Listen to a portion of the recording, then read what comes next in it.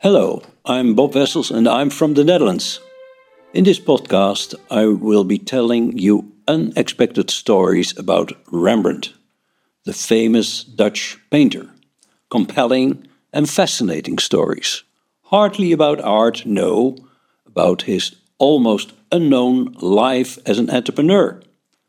About Rembrandt's business, his finances, and his legal affairs.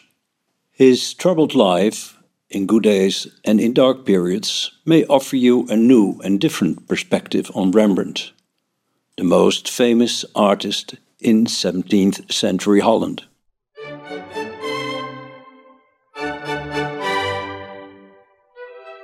In 2024, I'm planning 24 podcast episodes. Every episode is between 15 and 25 minutes, and all for free.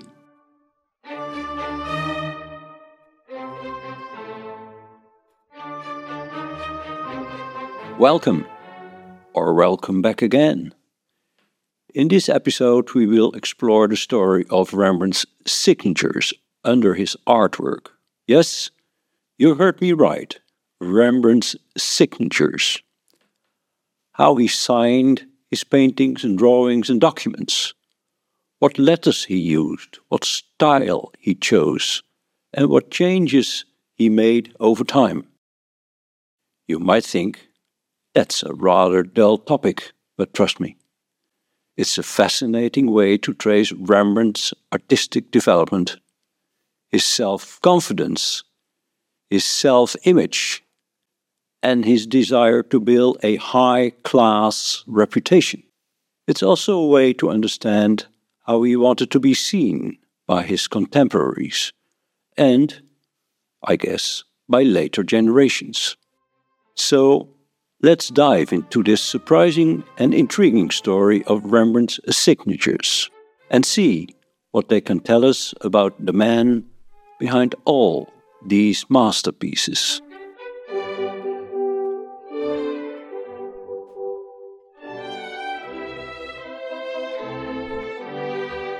First of all, what is a signature?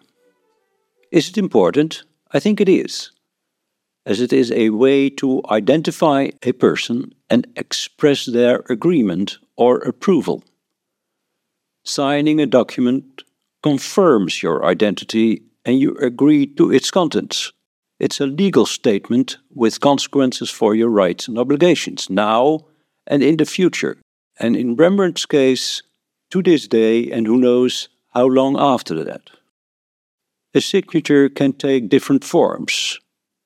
Your full name, your initials, a symbol or a mark, written by hand, electronically, or in many more ways than was possible some 400 years ago. But the essential aspects remain the same as they were then. It must be recognizable, unique, and consistent. As you know, your signature is often required to apply to buy online or after receiving a package. A signature is a way to prove your identity and your intent, or, if you were Rembrandt in the 17th century, proof of the unique authorship of a work of art and its authentic creation. Okay, that's all fine, but what if you can't write your name? What if you are illiterate or don't know a fixed spelling for your name? Then you can use a simple sign or a mark, such as a cross or an X. A very old custom from ancient times in which quite a number of people were illiterate. Here is an example of Rembrandt's partner, who lived with him for many years since the mid-1640s, Hendrikje Stoffels. Her will of 1661 is signed with a cross, and the notary wrote next to it, I quote, "This sign," a plus sign, "made by Testatrix Hendrikje Stoffels," end of quote. So instead of signing something with a name, she used a cross or a plus sign, most probably because Hendrikje was illiterate.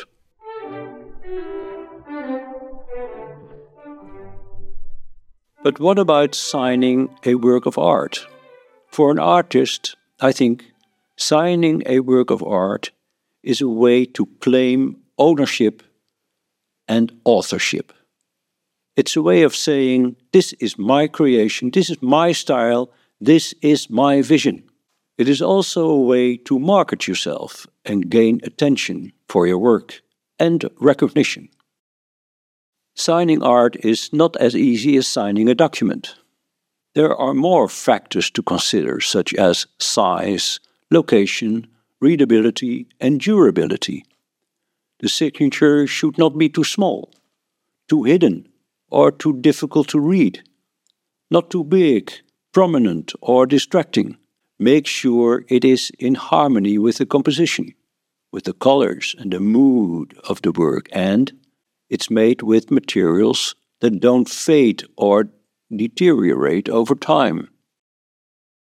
To meet the expectations of a potential buyer, artists still draw in the bottom corner, left or right. After all, that is usually the place where a collector looks first. In the first 40 years of the 17th century, there was no guild for painters in Leiden. However, there was one in Amsterdam. Regardless of whether Rembrandt was already a member of this guild in 1631, as far as I know, there were no regulations for signing a work of art. Rembrandt signed his works of art in many different ways. He was not a consistent or standard signer. He was a variable and creative signer. He experimented with different formats, styles, and spellings.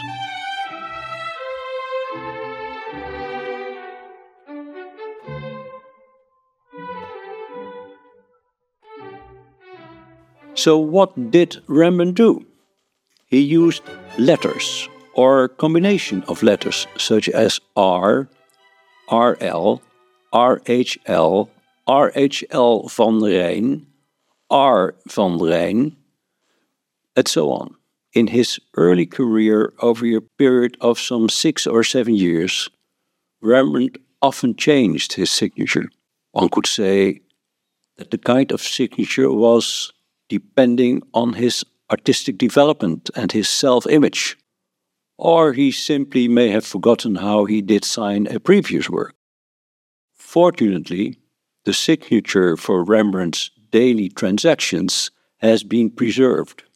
6 of the few existing documents are receipts for internship fees for his pupil Isaac de Jouderville, written between May 1630 and November 1631.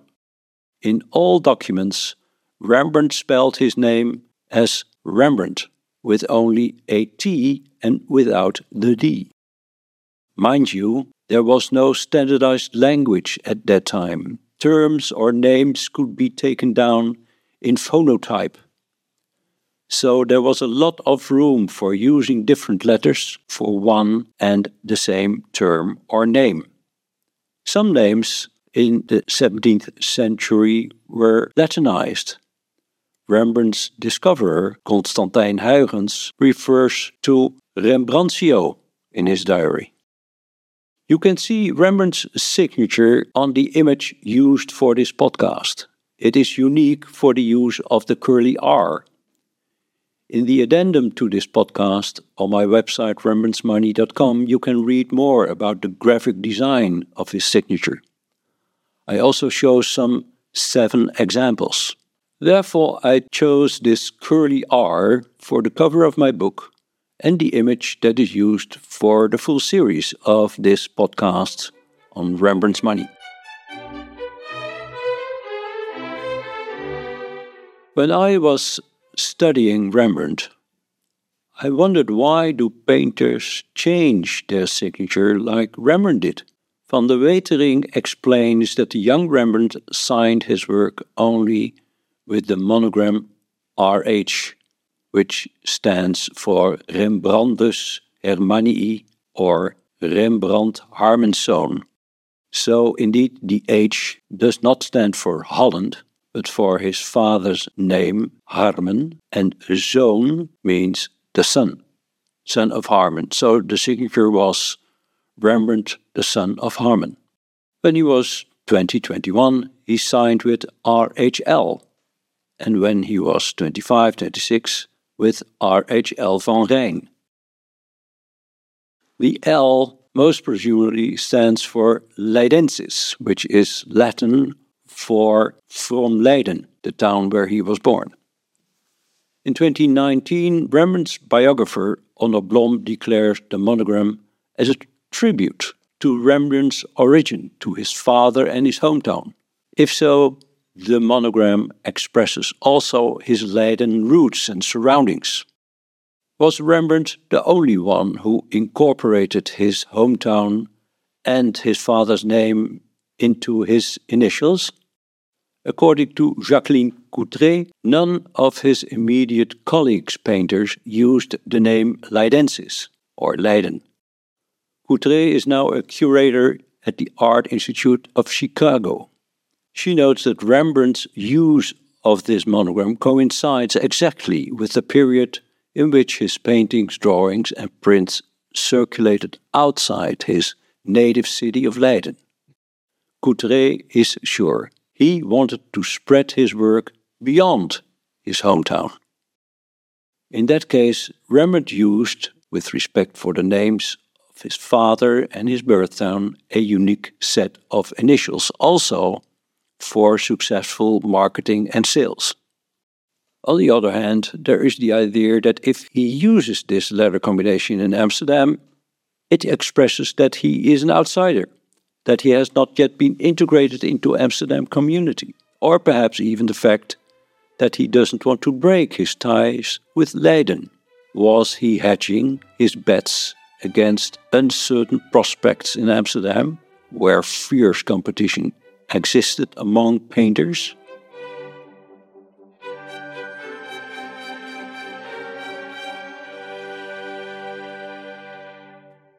Then, in 1632, when he was 26, Rembrandt began to sign his works of art with just his first name. Till his death in 1669, he spelt and signed his name as Rembrandt, with the D and the T in it. This is quite a shift from a locally oriented letter combination to the full expression of your first name. One illustration of this are the paintings of Marten Solmans and Opium Coppet, bought jointly by the Netherlands and France in 2016. The painting of Marten is signed Rembrandt F. 1634, the F standing for fecit, which means made it in Latin. Well, what's the reason for this change? Van de Wetering agrees with the idea that he used his first name to be the equal of the great Italian artists of the 15th and 16th centuries like Titian, Raphael, Caravaggio and Michelangelo. This was unheard at the time in the Netherlands until Rembrandt broke the unwritten rules. No idea where this young, ambitious Leiden entrepreneur came to know these new Italian signatures. Possibly his first teacher in Leiden, Jacob van Zwanenburg, told him about it. From the age of 14 to the age of 17, Rembrandt was trained by van Zwanenburg. He was the son of a painter and later mayor of Leiden. He was educated by his father, but left for Italy at the age of 20, around 1591. There, in Naples, van Zwanenburg married Margarita Cordona. 20 years later, he returns to Leiden. In 1615, he starts his own studio, and his wife and children joined him in 1617. Van Zwanenburg must have told Rembrandt about the expressive designation of a single name by these Italian painters. Jacqueline Coutret is certain that Rembrandt, as a true entrepreneur, consciously chose this new signature. Early visitors to Rembrandt's Leiden studio, such as the Amsterdam regent Huidekoper and the Utrecht lawyer Arnoud Boetschel, already used the name Rembrandt in their communications. Huidekoper called him Rembrandt, and Huygens used Rembrandtio in his diary. Their visit confirms Rembrandt's growing reputation and the esteemed quality of his work as collected by art enthusiasts.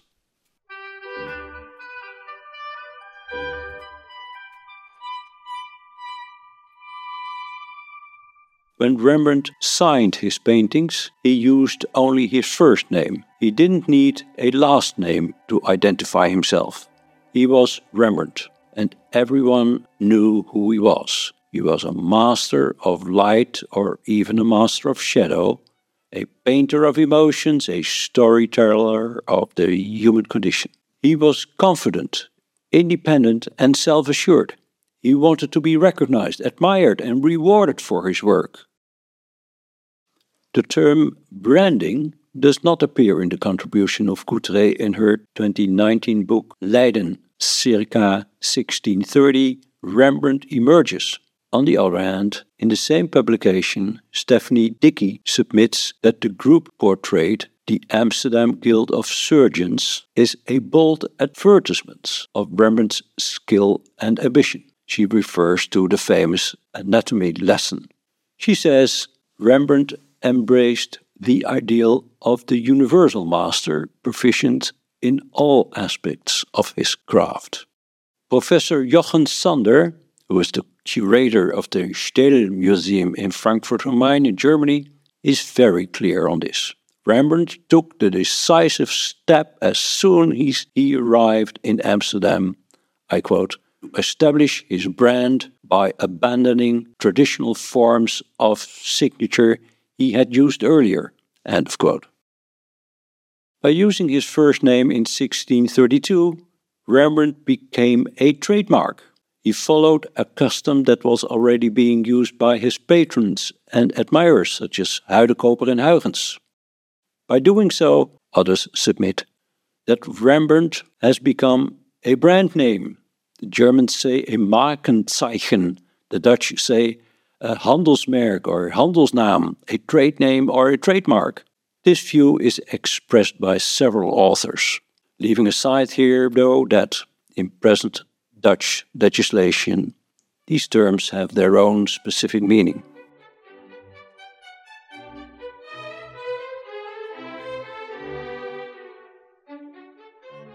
Rembrandt's decision to use his first name as his signature was not a casual one.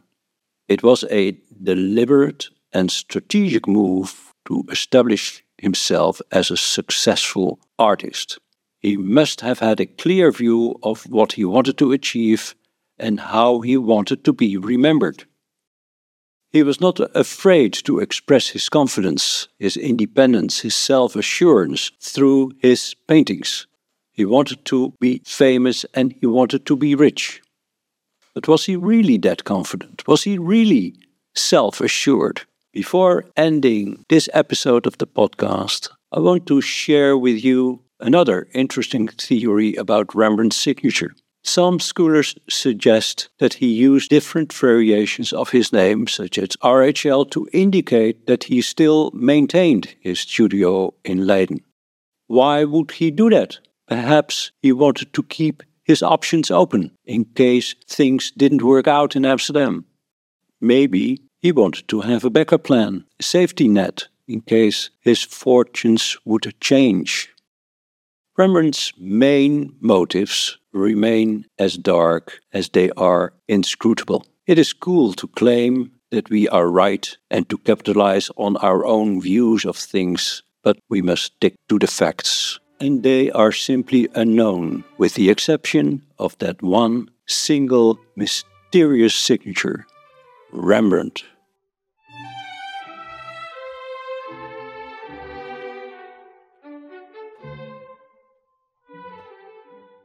That's it for this time. Thank you for listening. Hope you enjoyed it. If you want to know more about this story, do go to my website, rembrandtsmoney.com.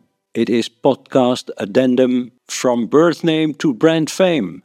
And if you are looking for even more details and sources, consult my book of 2021 with the title Rembrandt's Money, The Legal and Financial Life of an Artist Entrepreneur in 17th Century Holland. My podcasts and blogs throughout 2024 build further on my book. You are invited to subscribe. In the following episode of this podcast, I'll dive onto the role of Uilenburg. Uilenburg was a painter and an art dealer. Rembrandt worked at Uilenburg, and Uilenburg provided him with work. What has been Uilenburg's role in Rembrandt's professional and private life?